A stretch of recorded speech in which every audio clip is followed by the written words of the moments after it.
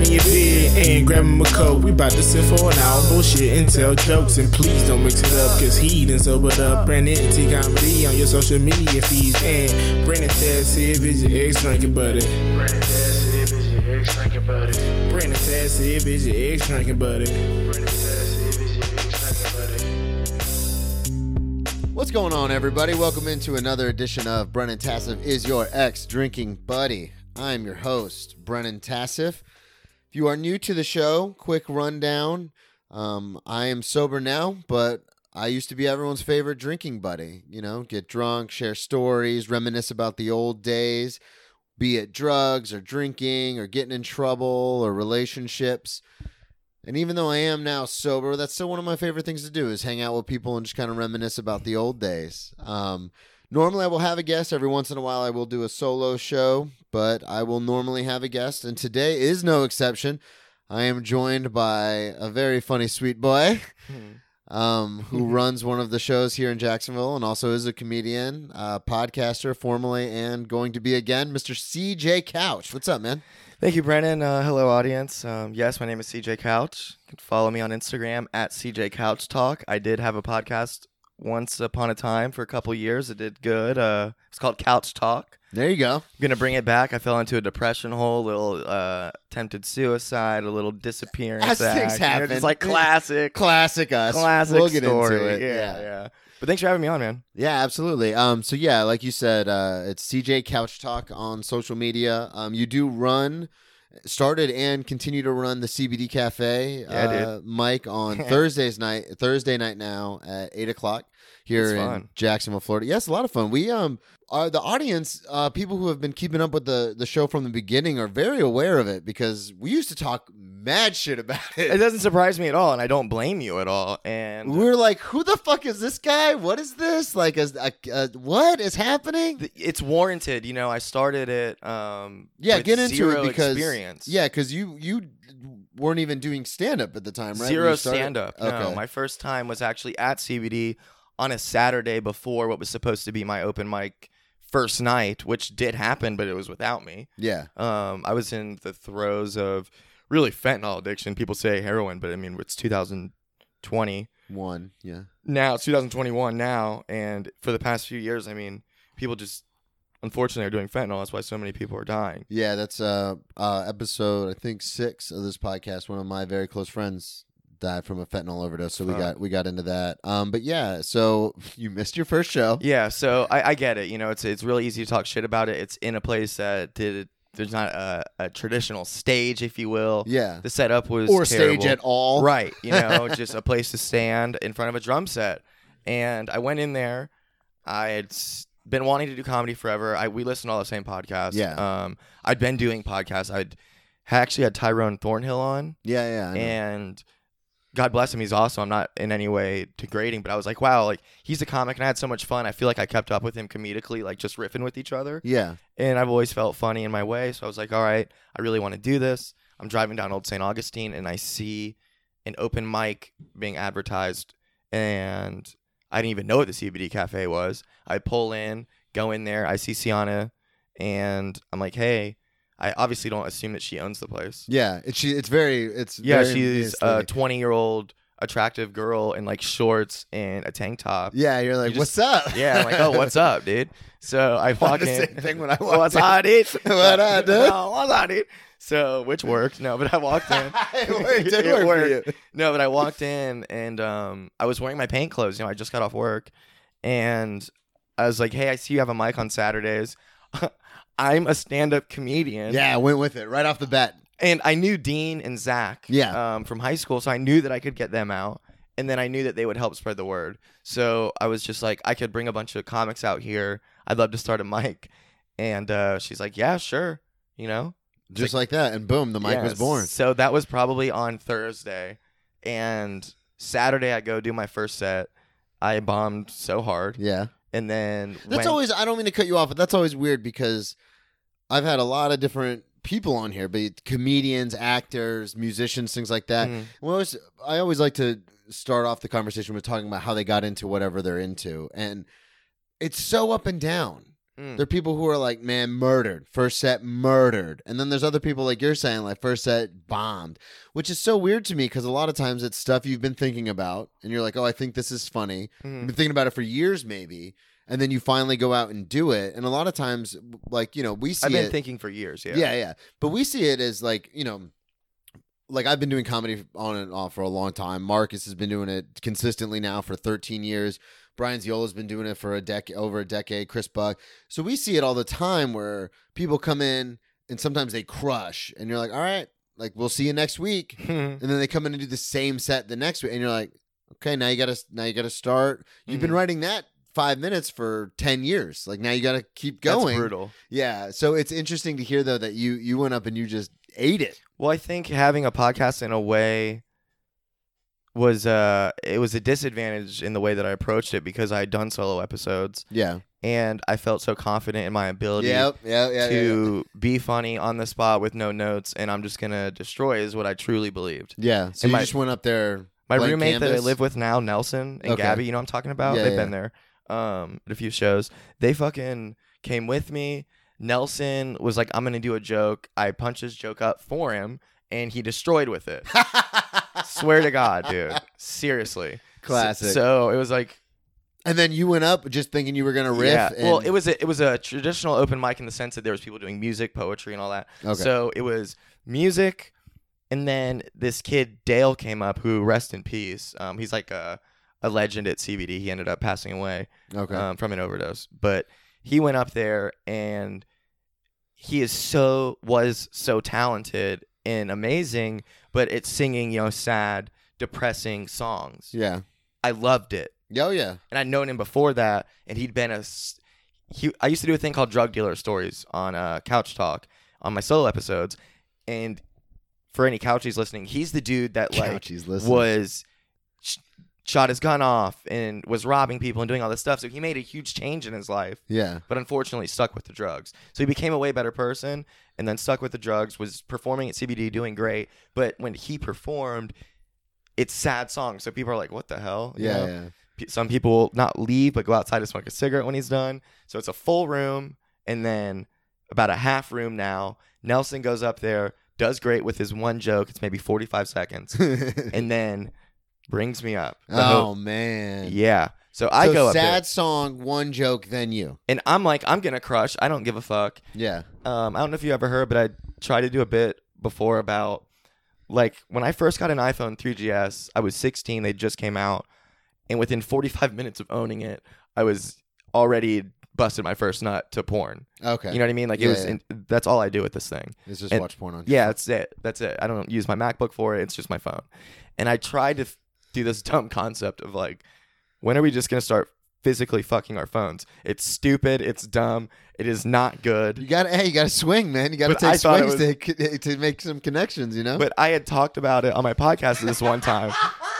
When are we going to start fucking our phones? But it's like one of these things where on a podcast, when you can talk about it, something like that for so long. Yeah. And just bullshit. When you go back and forth. Yeah, because I've got stories that I've told on the podcast, and I've had people be like, hey, man, you should tell that story on stage. I'm like, it was an hour and 30-minute podcast. Like, it took up 20 minutes. Like, what stage are you talking about? Exactly, dude. So, like, I try to just... Basically, I said it just like how I said it on here. It wasn't funny. Like, I knew I didn't have that much time. I had no frame of reference for how long 5 minutes was. You know? Nobody ever does when they first get up. No idea. No inner clock. So I just went, and then I could feel the bomb. Like I said it.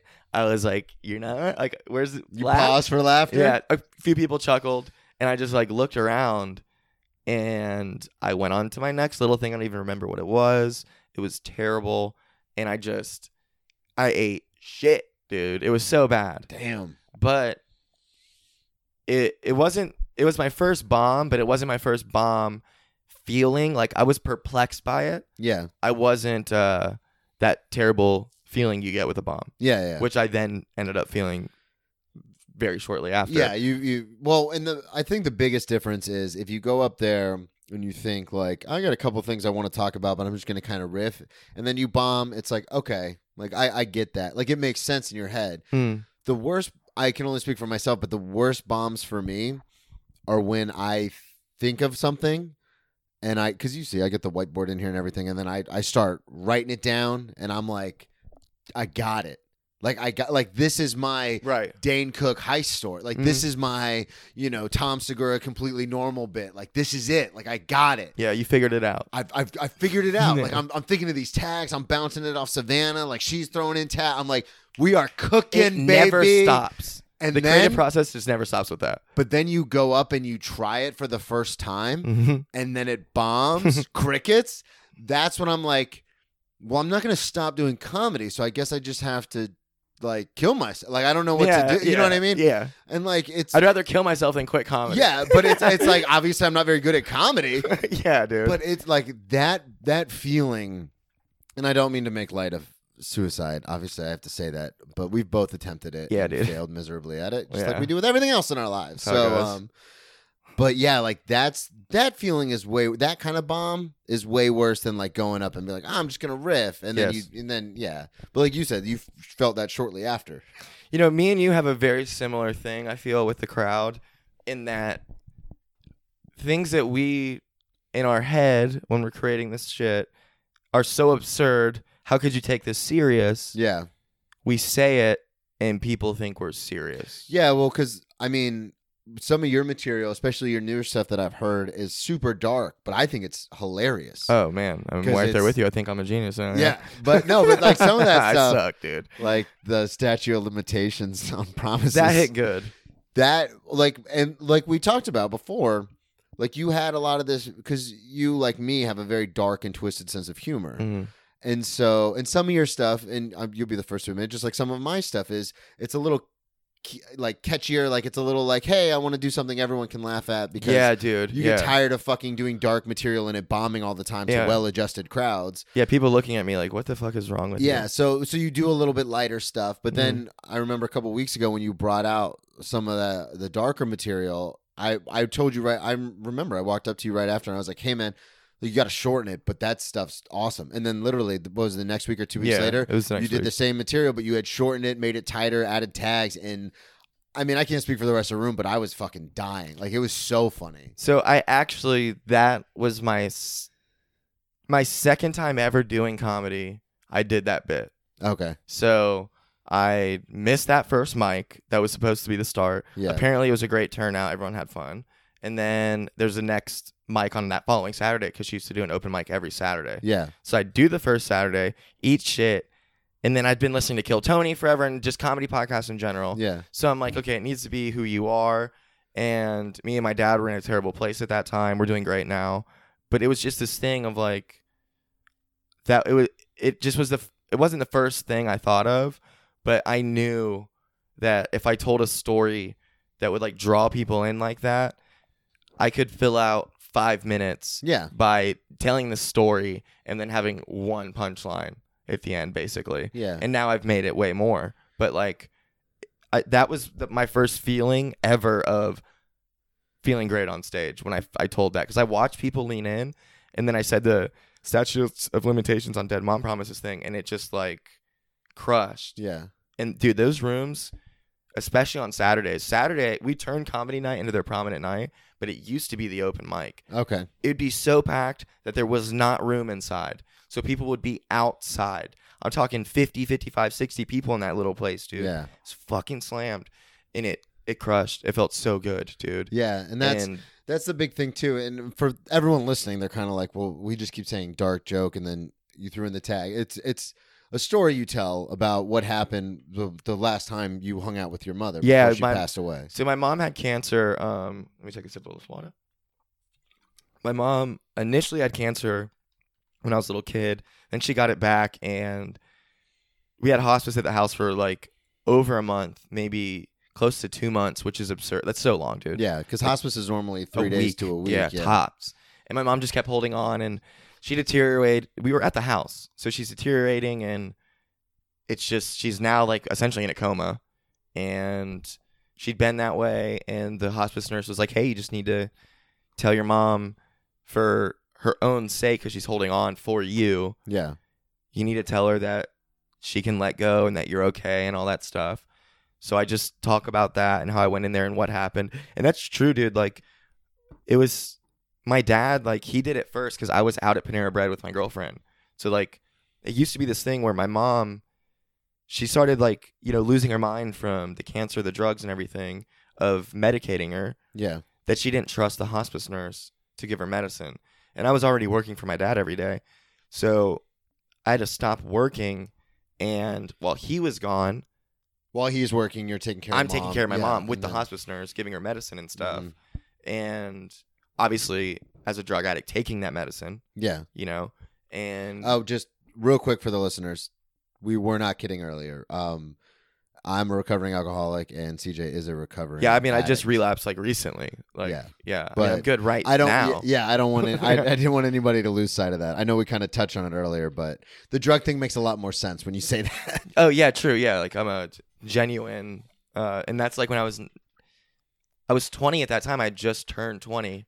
My mom passed September 16th. I turned 20 August 13th. Yeah. So like I just turned 20, but I was already doing pills and specifically at that time Xanax bars was my thing. Okay. Just blackout, forget anything happened. Yeah. But I'm with my mom every day, so like I'd wake up at 7 and give her medicine, watch TV with her. We were watching $1 Million Listing, Bravo shows, but we're watching the same episodes over. I and remember. over. Yeah, you did talk about So it just that. And you were like, I bet they get this house for this much. yeah, She's like, yeah, how yeah. did you know Acting that? like I'm a prophet, Yeah. I forgot about that the last time I've told the story. I need to Yeah. bring that back. But basically, just hanging out with my mom, and it sucked, but I was getting to be with her, you Yeah. know, and I was just holding her hand, laying with her all the time. And then my dad would come home, so then my girlfriend, who would either already be over, or she would come over. We would go and like get food, and that's when I would like smoke weed. You Yeah, know, that go was your smoke a little blunt. break. Yeah. Yeah. A break from that reality. So I come back, and I didn't know this was going to happen. I come back, I just smoked a blunt, and my dad's crying. He's sitting in the living room, and he's just head in his hands, and the hospice nurse has got her hands on his back, and, you know, he's like, it sucks. She tells me, you got to say about your mom. He's like, it sucks because she cannot respond. Like, she's not going to give you anything. Yeah. And, like, on everything, dude. She, like, squeezed my hand. She told me all that shit. Yeah. That you And talked it was, about in the like, joke. Fucking heavy, dude. And it was the worst moment of my life, Yeah. because it truly, like, I was like, this is a real connection Mm-hmm. that like transcends what I thought was possible That's awesome. in that you had that. consciousness. Yeah. I mean, it sucks how you got there. and but then it's she died awesome in my that you arms had it. the next day. Yeah. Like, so they were right. I wonder what the statue. Yeah. That joke. Yeah, it's good. I mean, I'll tell it. I don't care. No. Don't burn it. Don't Yeah. burn it. I think it's by far like head and It's by far shoulders my above. best shit. Yeah. Yeah. Well, not only that, but like there's so many people we see, and I talk about this all the time on the show because I'm the most pretentious asshole when it comes to writing comedy because I'm always like, no, I want to talk about real stuff, like stuff I've been through. Like I'm doing this whole bit I'm trying to work out about being bullied, and it's like because the way I look now, it's like, no, you weren't like Yeah, you look like the bully. I joke all the time. Like I look like white privilege personified. Like if you could paint a picture of what that would look like, it would be me. Yeah. So, and I totally understand that, but it's so difficult, not difficult, but it's a challenge, which I love, but it's a challenge to try and like relay to the audience. Like, no, like it wasn't always Yeah. like I used to get the shit kicked out of me in high Yeah, school. dude. Like I've got these scars, and I talk about it all the time. Like I've got these scars all over my body, these self-induced masochist scars, because I used to hate myself. Like I used to, like I still have bad anxiety, but it used to be so bad that I would have to hurt myself to distract my brain from feeling like I was going to throw up because I was so nervous about everything.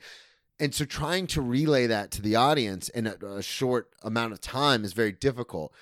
But I like to try and work on material that does that, because then it's almost like, hey, we're all like making light of the situation because it's a bad situation, but all you can really do at the end of the day is laugh at it because it happened. Yeah. There's no changing. Yeah. And I'm saying it. Which it is happened to me. Yeah. Which is why I love the whole thing about you talking about your mom's death and everything, because it's like, yeah, it really sucked, but I'm not going to sit in the fucking corner and cry about it. Like we're Yeah, going to make a yeah. joke about it Yeah. because that's how I deal. That's how you deal. Mhm. And I would much rather relay that to an audience. And if it bombs, fuck it, it bombs. If I'm talking to a bunch of well-adjusted people who don't understand, or I say something about hurting myself, or I say something about, you know, being bullied, and they clam up because they're like, oh, you can't talk about that. Well, then that's just not my audience. I say it at least every other episode. I don't need all of you. I just need enough of you to fill a room. Mm-hmm. But it's so nice because you're brand new into comedy, you know, in comparison to some of. I just had my 1 year, and it was all COVID year. Yeah. But thank God for the cafe. Yeah, and the cafe stayed open, and we've been doing the mass shows and wiping everything down and just making sure that everything is super safe. And we've had some bigger shows there, and then some smaller shows. But it was funny because the last thing I want to say about that, and then we'll get on to some of the stories, is that it's just. You've only been doing it a year, but I really do appreciate the fact that when you go up there, you're very much like, this is what we're doing. Like, if it bombs, it bombs. If it doesn't, it doesn't. But, like, this is what I'm going to talk about. Because there's a lot of people, and you've noticed, I mean, I've had a bunch of people that I've seen that started comedy during the pandemic. Mm-hmm. And they're very much like, you know, doing their fun stuff, which is great. But I think you and I are such kindred spirits with, you know, my drug problems and alcoholism and then your drug issues and stuff. And we've had kind of a similar path, even though you're a few years younger than me, where we find humor in the same areas. Mm-hmm. So I think that's why you and I connect a lot of the stuff, because I swear to God, man, some of the stuff you do, I'm looking around the room like, what the fuck is this guy doing? But I love it. I'm glad. But it's very much, and I feel the same way, you know, about some of my material. It's very much like, see, I'm with you. I wonder all the time, what the fuck am I doing? Because, like, I'm with you. I only want to talk about things that are like what I've lived. Yeah. You know? And I've had this like premise for so long. So when I say I was a pimp, I don't mean I was a pimp in the sense of like I'm controlling these women and they're giving me all their money, but like in my last like hard run, when I said I missed the show, like at that time in 2020, around this time, last year, I was with this, I found this girl I went to school with, and basically, like, you know people that do shit, right? Yeah. So you would just, whatever. And I went and got crack with them. mm-hmm. And I don't know her sister. And her sister comes, and I have the car, so I'm driving, and her sister is a prostitute. Okay. Right? So instantly her sister, I can tell, like, has a crush on me and stuff. And she just did a date, so she had all this money, and it was like, hey, if you drive, I'll buy you this, blah, blah, blah, you know? Mm-hmm. So we're having all this fun, we're cracking up, you know, like, we're having so much fun, and we're hanging out, then I get kicked out of my place, right? Okay. So now I'm homeless, and I know she has a crush on me, so I manipulate it into, like, let's kind of, you know, like, hang out. Yeah, like, I'll take this place to stay. So I'm staying with her sister, and then this dude who owns the place, who's 60 years old, 65 years old. He's got gout. Like, he's a regular dude. He barely smokes crack, but he does. Yeah. But he's a regular guy who's in love with her sister, the girl that I knew. Yeah. And now this girl isn't necessarily my bitch, but, like, she's doing dates constantly, and we're splitting all the money. Okay. And this is, you guys are staying at this guy's house? Yeah, at in the time? Mandarin. Okay. Yeah, off Hartley. Damn. Yeah, right? So, you know, it just... What was that like for you when you were home? Like, technically, like, I had a car, so... Yeah, so blessing. you're not technically homeless. You right. got a car. So I was car home. It was nice. Yeah. It was great. Well, because With a dog. I went through the same I lived thing. in a motel. Yeah, that's what you were telling me about. Because I went through the same thing. Not nearly as drastic, but I left home at 17, and then got my own place. Then eventually went to college. But in college, they had this thing called break housing, where like say it's in between the fall and spring semester, and like so once the fall semester ends, you technically no longer have housing. Right, like when no one's at school. Yeah, and then you don't get housing again until the spring semester starts. So they had this thing where you could pay like an absurd amount of money for break housing so you could move into your dorm early. I never had the money to do that because it didn't line up with the student loan scheduling. You know what I mean? Because I would take out a bunch of money for loans and then I would blow it before the end of the semester. Hell yeah. So every semester, I would either crash on a couch or I'd stay in my car because I was not going home. Like, you're out of your fucking mind. So it was just really weird because when you had sent me that text and you're like, oh, the time I was homeless. And I was just like, oh, I guess it happens to all of us. Yeah, it's been a lot. Like, to different degrees, but... I lived across the street from the cafe at Old St. Augustine, the Lakes. and was evicted from there, so I was homeless then. Yeah. Like I've been homeless, doing heroin for 8 years. So Okay. like it's had its homeless stints. I've lived in motels but I would still work so I could afford the motel. Yeah. And then like You just didn't have enough for like a down first, last, and security. I didn't have the credit for it. Oh, okay, yeah. Right. So I would always, with this charisma, I could I could have some old black lady that worked at the motel that I would pay. Yeah. I'd tell her like, hey, what's going on I'd just be honest and tell her what's going on. And instead of paying $400 for a week, I'd pay $250 in cash for the week. And I was still making, $600 a week or something. Yeah. Which is nothing. But like I was still affording, So I was living in this motel and just finagling things. And then like crack whores have always been something that like they're friends. Like I've never was sexual with these girls because I don't see how you could be when you're with them literally right after they did a date. Or like you all live in a motel together, you're neighbors, and you're getting high together, and then it's like, hey, I need to go have a date. And prostitutes are not attractive. Like the ones that live in motels and are essentially crack whores and whatever are not attractive. And even when I was a drug addict, I could just get regular puss. But they were my favorite people to hang out with. Yeah. Because you can not saying that is me being myself, but in those moments when you're smoking crack and doing heroin, like who the fuck do you do that with? Well, that's the thing is like when I would drink real hard, like because I used to always drink alone towards the end, but when I would drink real hard, like I wanted other alcoholics with, like I don't want to hang out with a regular person. Like no, I want someone who's gonna hang out shot for shot.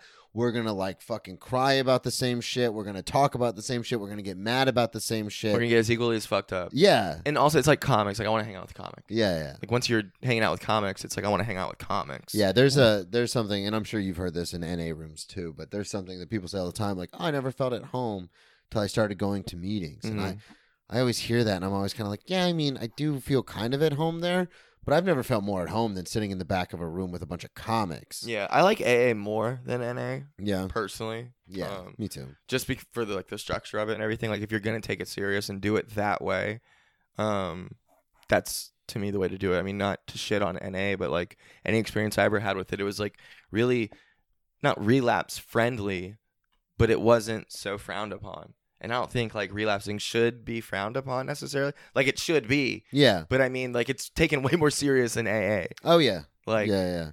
Well, and that's also, I don't want to get too far off the rails, but it's also a double-edged sword when it comes to my experience in recovery, is that there's sometimes where you will build up some time and then you go out, and because it is taken so seriously in certain rooms, you don't want to go back because you feel like you've wasted all that time. And so that's actually, it's a positive because it's more of a deterrent to relapse, but it's also a negative because once you relapse, you're like, fuck that, I'm not going back to face those people. Exactly. So it's kind of a double-edged sword. But I did want to ask you about your experience with rehab. You did send me that. You were 19 years old? Yeah, dude. Was this the only time you've been to rehab? The first time you went to rehab? Like, what's the deal? I've been to a couple detoxes. Yeah. But rehab. So the first time I went, I used to sell like a lot of MDMA, like a lot of Molly. Okay. I knew somebody that was like really. Was this in high school, after high school? Right out of high school. I was in college and then I dropped out. So I was like working with my dad and then going to like raves. And I was just middlemaning it. Okay. And then this other kid, basically I just fell into this opportunity to like become partners and like sell a lot, like traveling, doing it. Like you don't have a job anymore. Like this is your job. Yeah. So it wasn't like I was addicted to Molly, but it wasn't in the traditional sense of like you're going to have to detox and all this stuff. And then like, remember the craze of bath salts? Oh yeah. I remember that. The one dude ate that other dude's face. But what it really was the reason it became a craze in the public zeitgeist was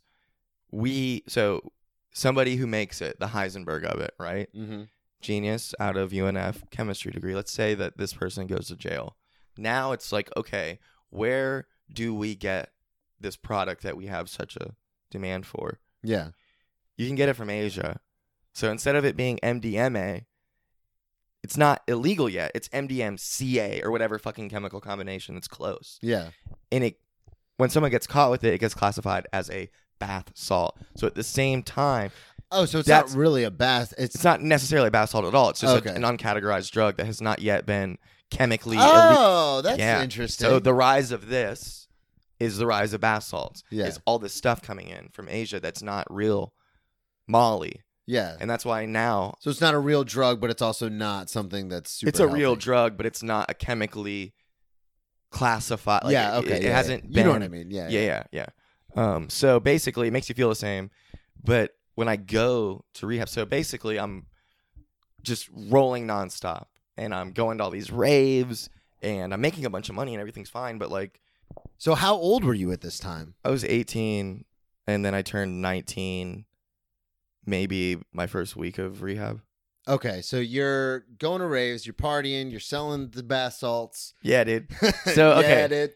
I just get to this point where I'm like really burnt out, and I'm at a party one night off of South Side. Like after it's like 4 a.m, we'd already gone to a rave, and it's actually next to Justice Pub where Myth is. Okay. It used to be TSI, Crunchy Sundays, so we'd always go there, and it was a really fun time. So I'm talking to this kid, and I'm like, I know this is weird. I think I want to go to rehab, just like reset. And he goes, yeah, that'd be like a really good idea. And I tell everyone else, and they tell me I'm crazy. Yeah. So I'm like, what the fuck? My friend Logan, I've been friends with him since middle school. We're really close. I respect his opinion. Shouts out Logan. Shouts out Logan. We have a really deep conversation that night, rolling face and unable to fall asleep. And we come to the conclusion that I do need to go to rehab, not in like a dependency thing, but like, get the fuck out of here. This is your life. Like, you're going to sell this forever. Yeah. Like, you have an opportunity to work for your family. Figure things out, hit the reset button, kind of detox in a safe environment. And I know nothing. I don't have health insurance. I know nothing about, maybe I did, but either way I paid in cash.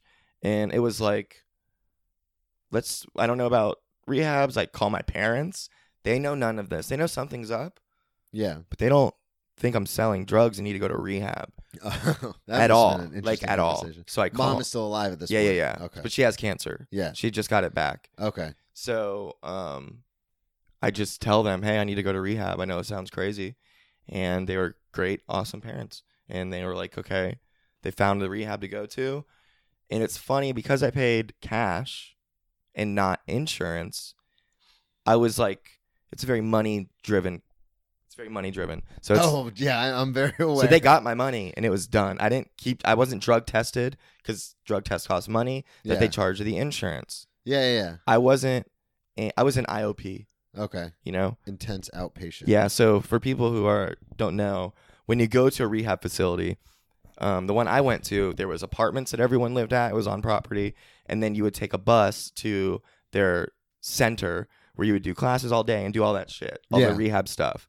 When you're IOP, in my case, because I paid cash but paid to live there because I wasn't from there, Yeah. which no one is, but I lived there, but I was IOP. So the point of IOP is you're looking for a job. You're kind of going to be transitioning into a real life, a halfway house. It was just I didn't pay enough money to get the full treatment, and I didn't have insurance to get the full treatment. Okay, yeah. So they when half-assed it. When I did the first time I went to rehab, I was still under my dad's health insurance, and so I had and it was good health insurance. So I was lucky and fortunate in that way, where I had like the inpatient. So it was the whole deal, getting tested. They give you a list of meds that you're going to take. You get tested all the time. Yeah, you go through all that rigmarole, and then there's the whole the insurance company contacts them after like a certain amount of time, like, hey, is he cleared to leave? Is he not cleared to leave? All that kind of stuff. But because you paid cash, it's just this is where you live. This is where you go to the outpatient. 2 classes a day, one at 11 one at 11 and another one at 3. Or actually one at 11, another one at 6:30, and then you're supposed to be looking for a job and all that shit. But like, when I took my initial UA, I'm taking shit from China, so I didn't detox. I didn't have to anyways, because you don't detox from that. But like, I never went through all that. Like, I never got meds. Yeah, nothing like that. I just went from like there being a drug addict or selling all that shit to now I'm just in rehab. Okay. And I lived in a 2-bedroom apartment where you share a room with people, like one person, Yeah. and there's 4 people in a place. You get $75 a week per person, Mm-hmm. and you can go to Publix, get a gift card, and then the rest of your time you're getting meals for breakfast, whatever. Yeah. But not me, IOP, you know? Yeah. I was just going out on pass all the time, and there was all these kids. No one was really taking it that. I mean, people were taking it serious. Don't get me wrong, but like we were smoking spice. There's always, and I've realized that too. Is that I was never going to be sober. That was never my plan. Yeah, your plan was to go get a reset. It wasn't to Mhm. be sober. And I noticed that too. Is when I went to rehab, there were people there who were there for exactly what you're describing. Like, I just need a reset. And then there were people there who were like, no, this has ruined my life. Like, I need to stop doing this. And then there's people all in between. Yeah, there's people who are their family caught them doing coke. Yeah, and they're now just you there have to go to now. yeah. And it's weird because coming up on my 3rd year sober and being in and out of the program for the last decade, Congrats, dude. 3 years is awesome. I appreciate it. But it's weird because like I'll be in rooms now and I'll hear I shouldn't say in rooms because we don't talk about what happens in the rooms. Right. It's anonymous. But Mhm. I will hear people say in dealings like, "Oh, I got to do this for my parents, or I got to do this for my Not gonna girl, or happen. I got to do," and I'm like I understand because I've been there. Like there's nothing I wanted more You do want it in the yeah. whole world than was to get sober when I was with Alyssa, because that's my ex-fiance. That's what she wanted, Yeah. and I just wanted to be with her. There's nothing I wanted more than to be sober, because when I was sober, our relationship was great, and I just couldn't do it. Mhm. Like, there's obviously something I wanted more, which was Right. alcohol, which was for that anxiety to go away, which was for that constant nervousness and dread of being alive to go away. And the only way I could do that was to either do drugs or drink. Mhm. So when I hear people, when you talk about this, the IOP and the reset, that's something I'm so familiar with, because it's like, oh yeah, like I'd never planned on.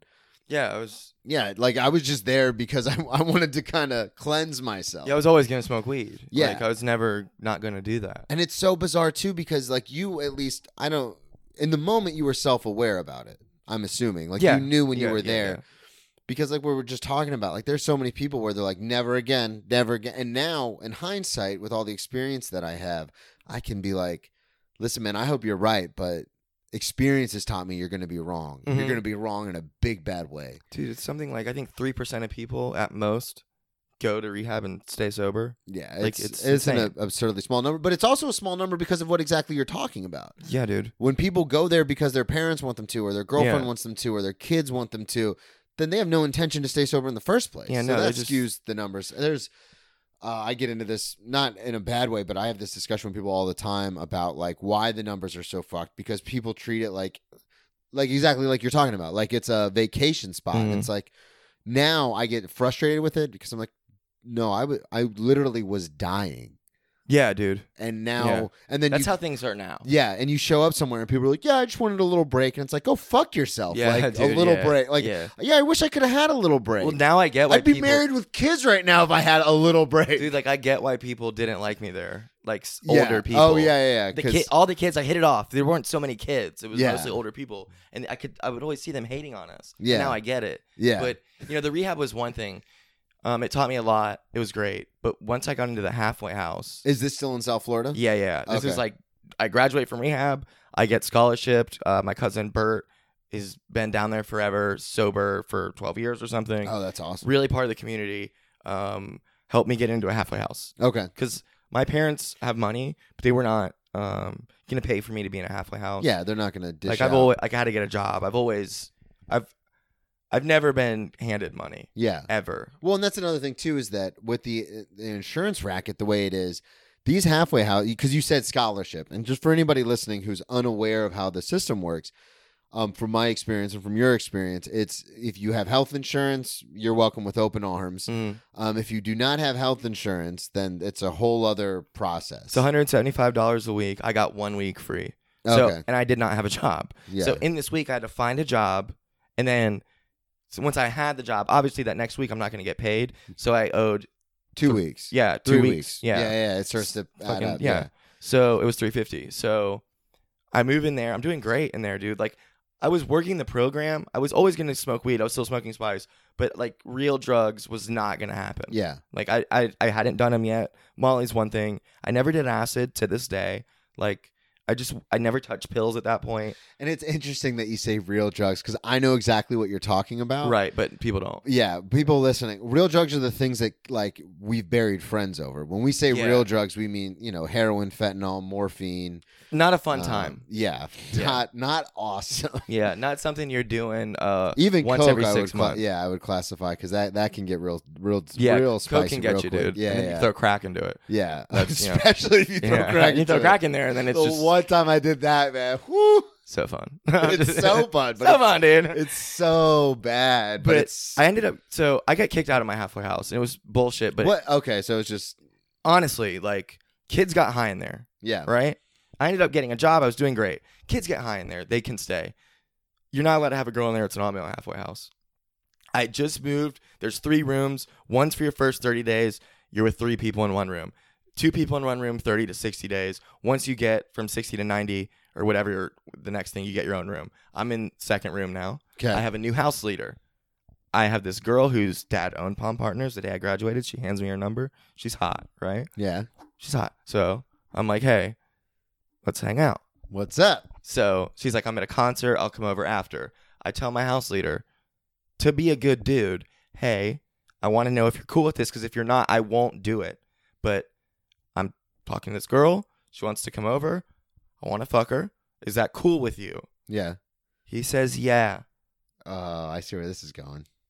Girl comes in. She's literally on top of me. We're just making out. She's been there 3 minutes. Knock on my door. It's the dude who owns the halfway house, who I've built a relationship with. He's friends with my cousin. We're close, Yeah. And he's like, what are you doing, dude? And I was like, are you serious? Did you rat out the house leader? Or were you like The house leader ratted me out. No, but I'm saying, did you, when the owner knocked on the door, did you say, hey, I ran it by so-and-so? They said I it was ended cool? up telling him. Okay. Like when we had our... yeah, of course. You're going to throw me under the bus. Fuck you. It was legitimately 3 a.m. So he tells the girl, hey, sweetie, like, get out of here. Yeah. And then he goes, dude, it's 3 a.m. You're going to have to leave in the morning. But, like, go to sleep. I'll see you in the morning. And we'll pack up all your stuff and we'll figure it out. But I do want to talk to you in the morning. Okay. And I was like, are you fucking kidding me? Like, you're seriously going to kick me out. I don't have anywhere to go. Yeah. Like, yeah, because you're in South Florida. Your whole family, whole family's in Jacksonville. I have family down there, but now I just got kicked out of my halfway house. Yeah. You know what I'm saying? Yeah. So, and I could have taken a drug test and I would have passed, so I probably should have done it. But whatever. She lets me move in. That's that girl. Yeah. The owner of the, oh my God. Yeah. So she lets me move the in. fucking shit we can get ourselves into. It gets a million times. So I'm living with her. Dude, it gets so much gnarlier. Like, so you make friends in rehab. It gets so much worse. Way worse. This is like the best. That's the This clip. is as- What time is it? This is as good as it gets. So like, So she's got her own place, obviously. own Her place. dad It's owns great. a She's rehab. rich. Yeah. She's older than me. She was like 20. I was 19. Yeah. She was probably, I don't know, 28 or Oh something. wow, so yeah. way older. Yeah. Yeah. She's hot, dude. Like, it was weird that it happened. Something's happening with your watch. Oh, it's fucking Siri recording. Oh, okay. Creepy. So, anyways, So move in with her. She's like, yeah, absolutely. Come stay with me at my house. but she's also like, she worked at a rehab, so she's thinking like, I can't have beer in my fridge and freaking out and all this stuff. Like, trying to, like, I never had a problem drinking. She's Yeah. like, I need to take all the alcohol out of my house, and being really weird, treating me like a little kid. Oh, so she said you can move in, but then she puts it on like total Lockdown craziness, dude. Which is weird because in the book it even talks about, and by the book I'm referencing the big book of Oh, Bill. Alcoholics Anonymous, but in the book it even references when you try to, I think it's page 101, if you try to shield yourself from everything, You can't put a stigma on it like that. it's just going to make it like you're not actually recovering. You're not actually in recovery. You're just hiding it all from Yeah, yourself. dude. Yeah, so it's You're not gonna going to get exposed. Yeah, and it's not going to do anything. Like I can be around booze all day long. Like And you're gonna have to be doing what we do. yeah, and it doesn't bother me at all because I'm in fit spiritual condition most days. Mhm. But it's interesting that because she works at a rehab and her dad owns the facility, that as soon as you're like, she's like, yeah, move in. She's like treating it like it's a facility. Like, It was like I was a baby and tried to baby proof the house. Yeah, you know what yeah, I mean? yeah, But yeah, like drug addict proof the house, alcoholic proof the house. So I hated it, and I'd made friends. How long were you there? I'm so interested in this. How long? In Delray No. How long? at so her you- house You get kicked out. You move in with her the next day. I'm assuming. that morning. Yeah. Okay. She And comes how gets long are me. you there? I'm there for 6 days. Okay. Not even a week. Not even probably. I don't think it was a full week. Maybe 5. Okay. And I'm working though. I have a job. Yeah. You know. What is your job? I'm working at the Seagate Hotel on Atlantic Avenue. Okay. It's that big white Yeah, one. I It's know which one beautiful. it is, yeah. I was working in their cafe area. It's like a barista, basically. Okay. It's cool. So you have a job. Yeah. So you're living with her for 5 days, and you're just like, "Fuck this noise, I'm out." I have friends. Yeah, you you made know. friends between So there's these group of kids. you guys. You're smoking spice with at the halfway house. Exactly. And other people I'd went to Palm Partners with Yeah. that I was smoking spice with as well. And there's these Douches. these 2 dudes who are masterminds, dude. They create a fake halfway house where so Now I don't want you to get anybody in trouble. You're no, all right? I'm not gonna say any names. Okay. I Is do this- remember their names, but I'm not going to say them. Yeah. As soon as you said that, I was like, "That sounds like something that a lot of people went to jail with for up here." Yeah, I'm sure. So these 2 dudes were at a motel off Hypoluxo in a really bad area. Yeah, I know Hypoluxo. Really bad. So really scary. So they're like, I'm going and hanging out with them and stuff. Yeah. So I go to the motel. It's in one bedroom. It's them 2, and then probably 6 people who are drug addicts who are sober to their parents who live in Atlanta, Philadelphia, Jersey, all over the Wow. place. Sending these 2 dudes money per week as if it's a halfway house. Yeah. So they're making $175 a week times 6, Times. Yeah. right? And they're paying $80. So are you For the living? motel. Are you living? I where- eventually move in. Okay, so for free. Okay, so you're staying with the girl. You have these 2 buddies. After 5 days, you're like, "Fuck this, I'm I out." hate this, yeah. You go to live with them. Right. So Okay, she okay. drives me to a motel and she's like, "Are you fucking serious? Yeah. This is what you want." And her fucking S-Class Mercedes. You're like, It "No, wasn't. I'd rather, She had it like a brand new Ford Escape. Like, you know what I mean? Yeah, Like yeah. one of those. Like, I'd rather stay at this motel with 8 other people." Yeah, and no car and nothing and farther from work in the Hell hood. yeah, man. I know how our brains work. And I had no experience with real drugs Yeah. ever. So, you know, like Sperry the Topsiders, how they've got like the weird laces. Yeah. This is legitimately the first thing that happens to me. I walk in, and this really attractive girl, Melissa, who me and her end up like talking, she goes, "Hey, do you have like a string or anything do you have something to tie off with?" Because she's just assuming that I'm a drug addict as well. Yeah. You know? So this is at the motel? Yes. Okay. I just walked in from I'm moving in. Hi, everybody. Yeah. Hi, Melissa. I'm CJ. Yeah. Melissa, nice to meet you. Yeah. Hey, CJ. Do you have anything to tie off with? Nice to meet you. Do you have anything to tie off with? And I say no. And she's like, "Well, can I use your shoelace?" And I'm like, "No." You know? What a dick. I mean, come on. You know? What an I'm so inconsiderate scared. asshole. I'm so scared. You know, I've never seen anyone shoot up. I'm like, no. Yeah. And she gets her hot girl thing on. She's like, "Come on, please." I'm like, "All right, whatever, bitch." So I take my shoelace off, and she does it. And that was my first time seeing someone shoot up. It would not be my last. And So this is at the fake halfway house motel. yeah, it's in a motel. God, So there's a that's- great payoff, and since you live there, you're gonna love this and appreciate it so much. Thank God. Okay, so we're staying there. They're renting cars, and they have a Hyundai Elantra that's old Yeah. that I'm allowed to use. They they knew me. Like I did group with these people. They know me. So real quick, I know you. I'm gonna let you make this point, but I just want to understand this because I think I totally get it. But just so the listeners Yeah. understand, these are kids who went to a rehab. We're all in rehab together. But do not want to be sober. They don't want to be sober so much that they lied to their parents that they're staying in a halfway house when really they're just staying in this motel and to basically do drugs and do whatever they want. They went and did walkthroughs on open houses and took pictures as if it was the house. Okay, but I want the audience to understand Yeah, that yeah. when we talk about addiction and alcoholism and drug addiction and stuff, like this isn't like we're not like we joke about it because that's our coping mechanism is to joke But and it's to as laugh. real as it gets. But it's just like these kids are lying to their parents across the country. Their parents are spending so much money. And their parents are shelling out money, and I'm going to venture to say that more than 1 or 2 of these kids have died. all of them. Yeah, Like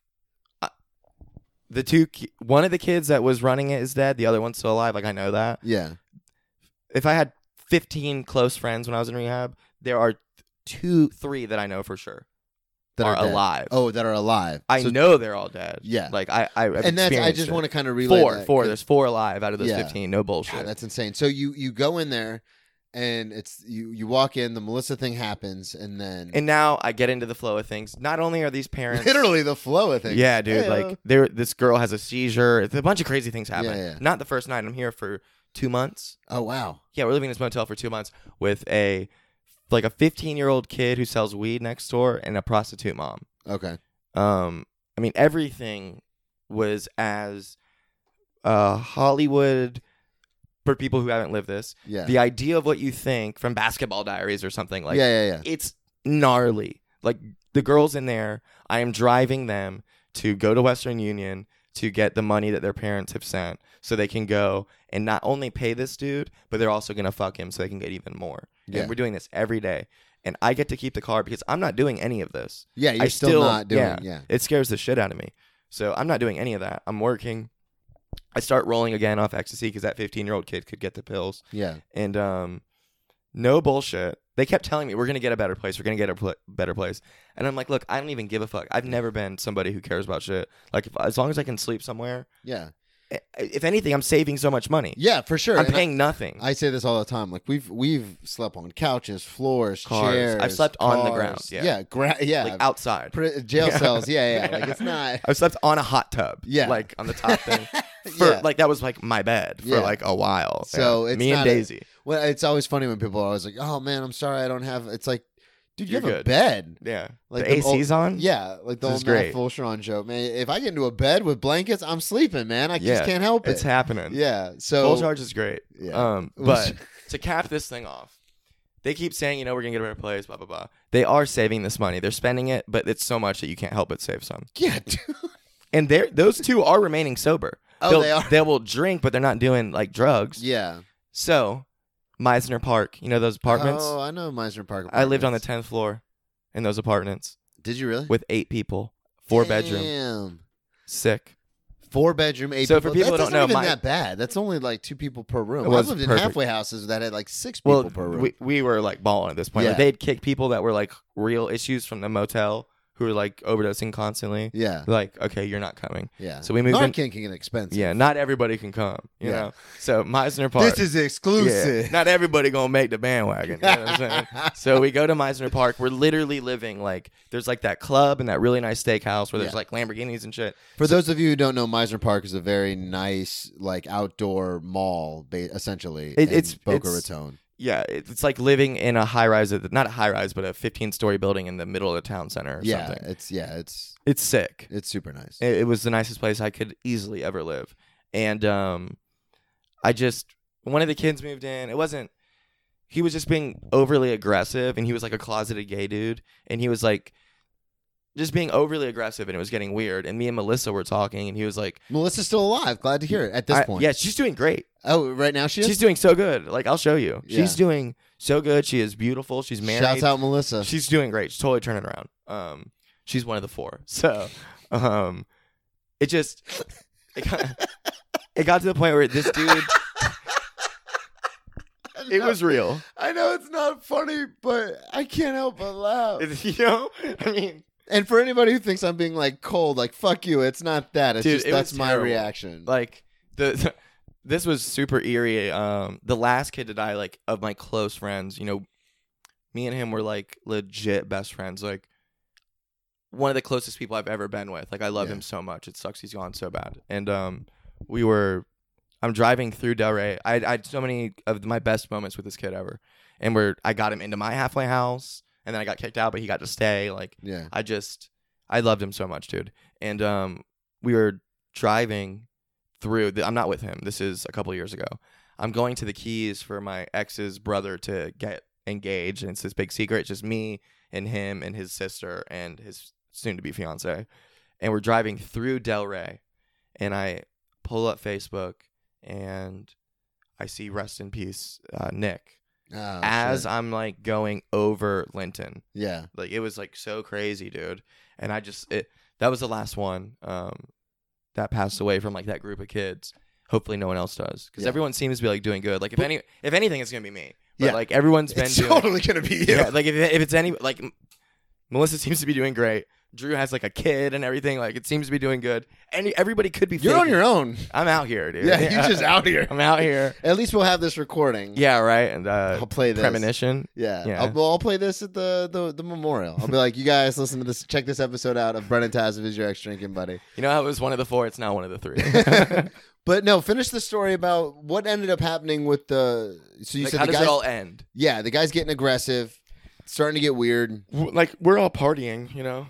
Like Yeah, obviously. Yeah. So one night, me and Melissa like want to be by ourselves, you know, and he won't stop. Like, and we finally get rid of him, like to the point where I drop them off on Atlantic Avenue, and then me and her go, and like we're gonna roll on the beach and do all that stuff, and come back, and I gotta pick them up now off Atlantic Avenue from one of these fucking million clubs, Yeah. and I pick him up, and he's like, we get back, he's like constantly trying to like, come on, let's just have a threesome. I'm like, dude, no. Oh, okay. And then like knocking on the door to come in. And then before I had to lock the door, coming in the room, like just opening it. Yeah. And like me and her, we're rolling, like we're not even doing anything. Yeah. Like we're literally just hanging out. Like But he's trying people to- think that when you roll together, it's just, oh, we're gonna fuck instantly. Like, no, you're not. You could easily not fuck. You could spend the whole night just talking. Yeah. Like, and that's what we were doing. And he became too much. One kid didn't steal my pillow, but like was using my pillow, and I found him like asleep, slobbering all over it. And it's like, that's my one motherfucking pillow, dude. And you're like, you're slobbering all over it. Yeah, man. It was just, and Shit then gets tight in and those I'm living places, with drug man. addicts. Like I'm driving Yeah. people. Like I'm putting my life in danger for these fucks. Like, you know what I mean? Like, what am I doing? Yeah. Why am I gonna get arrested? Because you're still not doing heroin at this point. I'm not doing anything. Yeah. Like I'm only getting ecstasy every now and then, and I'm smoking weed. Yeah. And like, it's the weed. It's this 15-year-old kid. Like I don't have to go anywhere. Once we move into Meisner, I got to drive to him. But like, Yeah. that's still, it. It's not, You know what I yeah. mean? Like that's it. I'm not going and sitting for 45 minutes while this heroin dealer's. Well, and that's on what I was his going to say too. The bullshit. caliber of weapon between in my experience, between a weed dealer and someone dealing coke or heroin is apples to oranges. It's night and day, dude. I mean, Yeah, you're- it's like, hey, what's up, man? Here's a little bit, here's some weed and stuff. When it comes to harder drugs that I've done and I've bought and stuff, it can get real sketchy real quick. Like people with like that's how you're gonna get arrested. big guns, Yeah.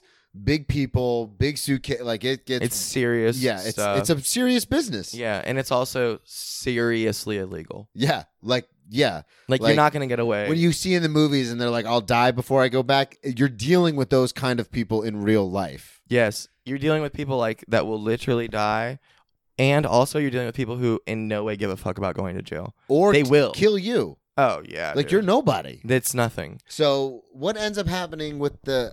We keep getting sidetracked. I just What call my ends- dad and I say, hey, I'm fucking out of here. Oh really? That's yeah. it. Said my time here is done. It's almost Christmas. I came. Closing Yeah, time. exactly. It was December. One last call.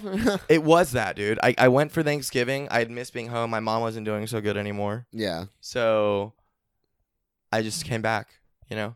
And Okay. So you originally, when did you get to Delray? Like 2011. no, but like when August. August of 2011. And so I you leave walked in. December. So August, September, October, November. So you're only there 4 or 5 months.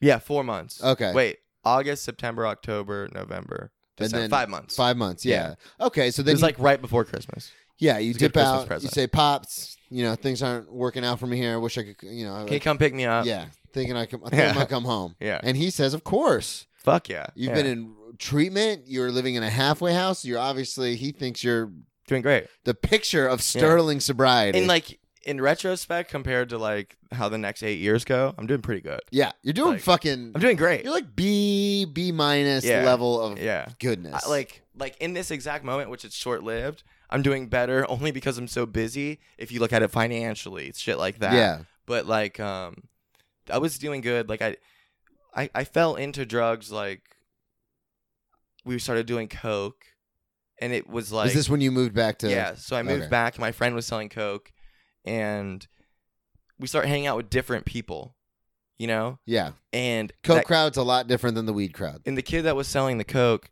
his mom had a roommate who had Xanax, and she did not know the street value of Xanax, and neither did I.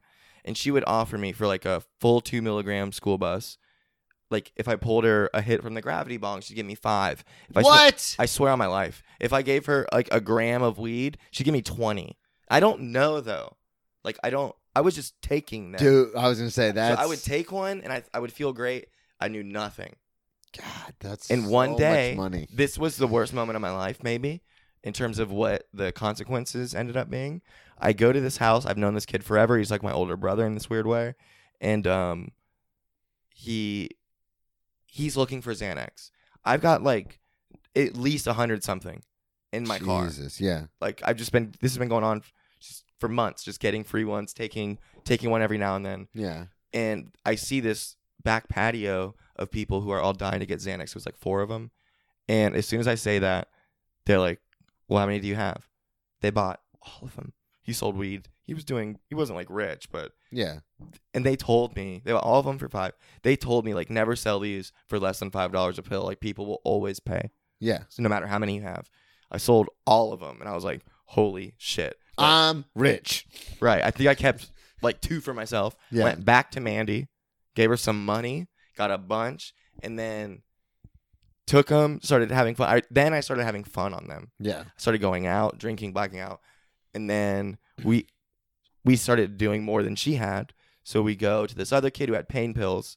So I would get like 4 10 milligram Loratabs and a couple Xanax bars. And I'd take that for a night. And I'd feel Jesus Christ. the best man. ever. And then one of these kids ends up, I think I'm getting a Roxy. He comes back with heroin. Yeah. And I'm like, dude, I'm not shooting up. He tells me that you can actually snort it. Yes, And I you was can. like, wow, I didn't know that. Cool. Yeah. You can actually smoke it. That's how I ended up. Like, whenever if I was going to relapse, I would smoke it. Yeah. You know, I've shot it, but Yeah, I when I obviously with some of the injuries and stuff that I've had, I got hooked kind of bad on it was just pain pills and stuff, but I mean it's synthetic heroin. I mean yeah, dude. it's the same thing. It's that all Literally, killer, no like- killer thing. Yeah, like once you break down the molecular Yeah. structure, it's It pretty feels much all the the same stuff. Like yeah. you're feeling the same feeling. But I was the same thing. I didn't know I was like, why would I snort it? And then people would explain to me like, well, if you take it orally, it has to go through your liver, and then you don't get the full effect. Like shooting, it's the best. But I was like, Yeah, that's scary. Let's pump the brakes.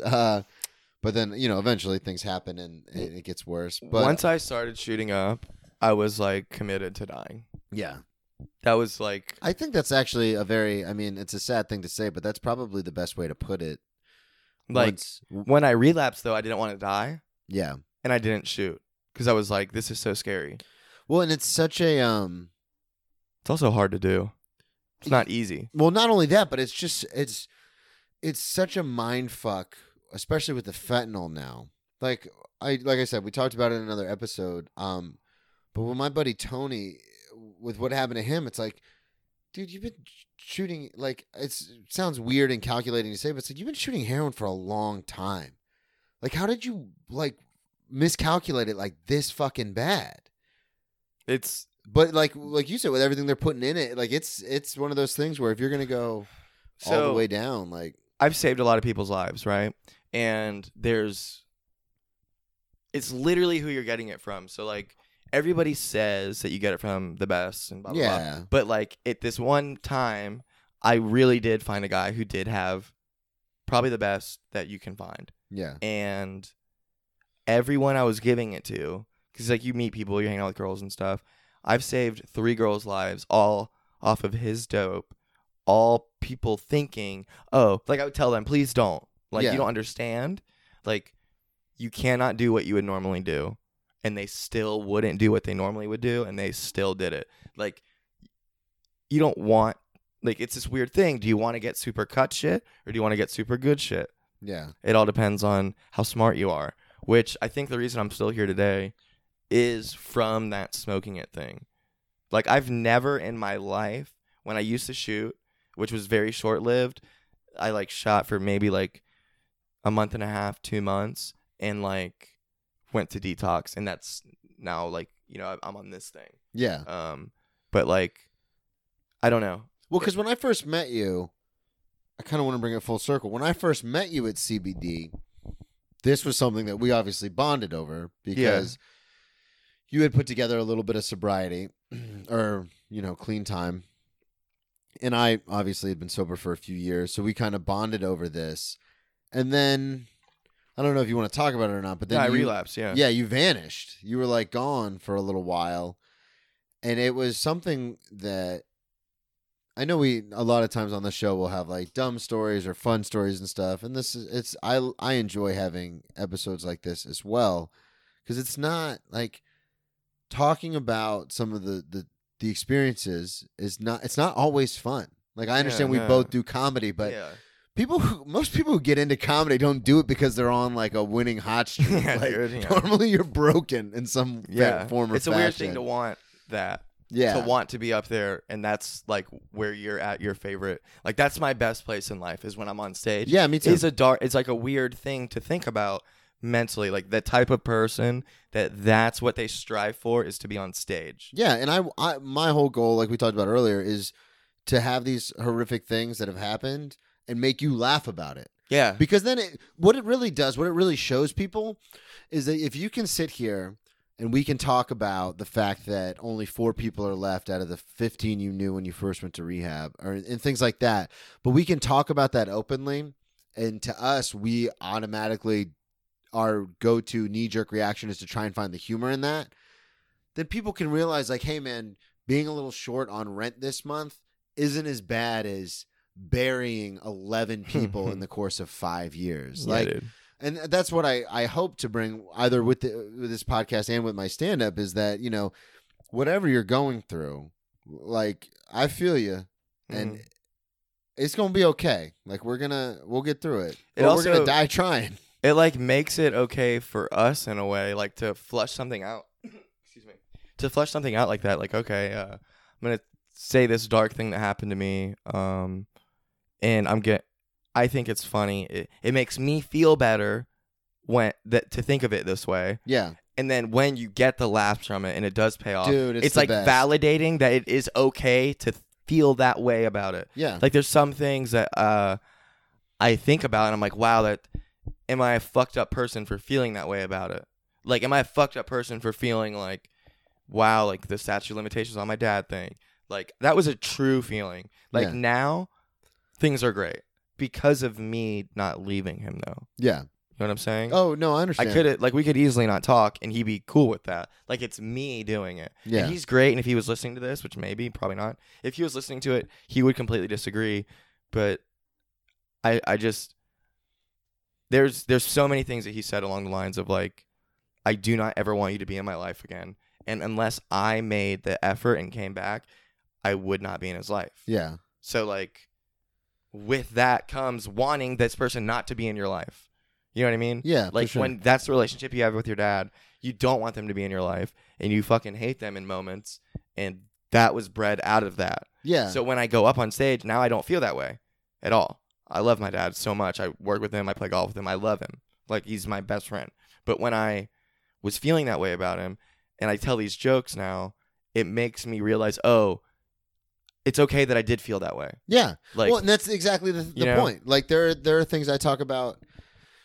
You know, I have the whole bit about it's weird because I have the bit about Jordan who died from a heroin overdose. Right. That's such a good joke, dude. You know the joke. And sometimes, a lot of times people laugh at it because it is dark and twisted, but at the same time, there's people who pull back. Mm-hmm. And I completely understand why they would. But what I try to convey to people is like this happened. Like there's no, like by me not saying it doesn't make it not so. Like, yeah. It happened. In my brain, the way my brain works, I found this something amusing about the fact, the way things played out chronologically, the way they did. I found that to be funny and ironic. And also not like that we're trying to change the world and be these revolutionary thinkers that bring attention to all these different things. Yeah, like it's all been said before. You're bringing attention to the fact that there is an opioid epidemic going on, and she died. Yeah, because of it. Yeah, exactly. Because she's a heroin addict. It's so funny. It's this did happen. That's exactly. I guess that's the best way to put it. It's not, oh my God, it's so funny that she's dead. It's, oh my God, can you believe the timing of when she died? It's terrible, but it's also kind of hilarious. It's a way of bringing light to it without being so fucking boring and presenting it as this TED Talk. this public service announcement. Dude. Yeah, and when people get mad at me, I go, listen, there's nobody else in the world that is still talking. I mean, I shouldn't say in the world. She has a family, but there's like, right. but I'm still like, I still bring her up. Like, she will live. The ancient Greeks believed you were immortal if people remembered you. That is so dark. Immortality comes from being remembered. So technically, she's gonna live forever as long as I keep telling this joke. Dude, if it wasn't for you, she'd just be some. She'd be a distant memory. Yeah, she'd be nothing. At least now she's a punchline. But I have to edit all this out. God damn it. Yeah, they're not gonna like that. But hey, I mean, I think I'd keep it. No, I don't edit anything. The only thing I edit is when I retell stories I've told a million times. Yeah, and even then, I feel you. Me and Josh used to talk about that all the time. When me and Josh would do a podcast together, he'd always be like, hey, we've talked about that or whatever. And like, I get it. But I'm going to talk about it different. Two, someone else who's listening. Yeah, well, and my biggest thing too is that like I have different guests on every week. It's cool though that you're not stopping it. You go back and edit it. Yeah. To in the moment stop conversation is the dumbest thing to do if you're hosting a podcast. No, so let it happen, edit it later. Yeah, what I'll do is like I'll have people on, and sometimes they'll, because some people I have on, we're not friends, like they just I want them on the podcast, so I ask them to, like, I know who they are, or they ask to be on the podcast or whatever, but they'll say something and I'm like, holy shit, that's just like this, and I will tell the story because it's a great way to relate to the guest. Mm-hmm. But as far as the listeners, they're probably like, dude, Brennan, we've heard this fucking story 19 fucking times. I agree with you. So then what I'll do is I use it as a mechanism to relate to the guests so they can feel more comfortable. And so they understand, like, hey, we're talking about the same thing here. Mm-hmm. But then I'll go back through and I'll edit it out so the listeners don't have to hear it again. Literally, the point of podcasting is do whatever the fuck you think. Yeah. And I never did that just because Joe Rogan's got the biggest podcast in the world.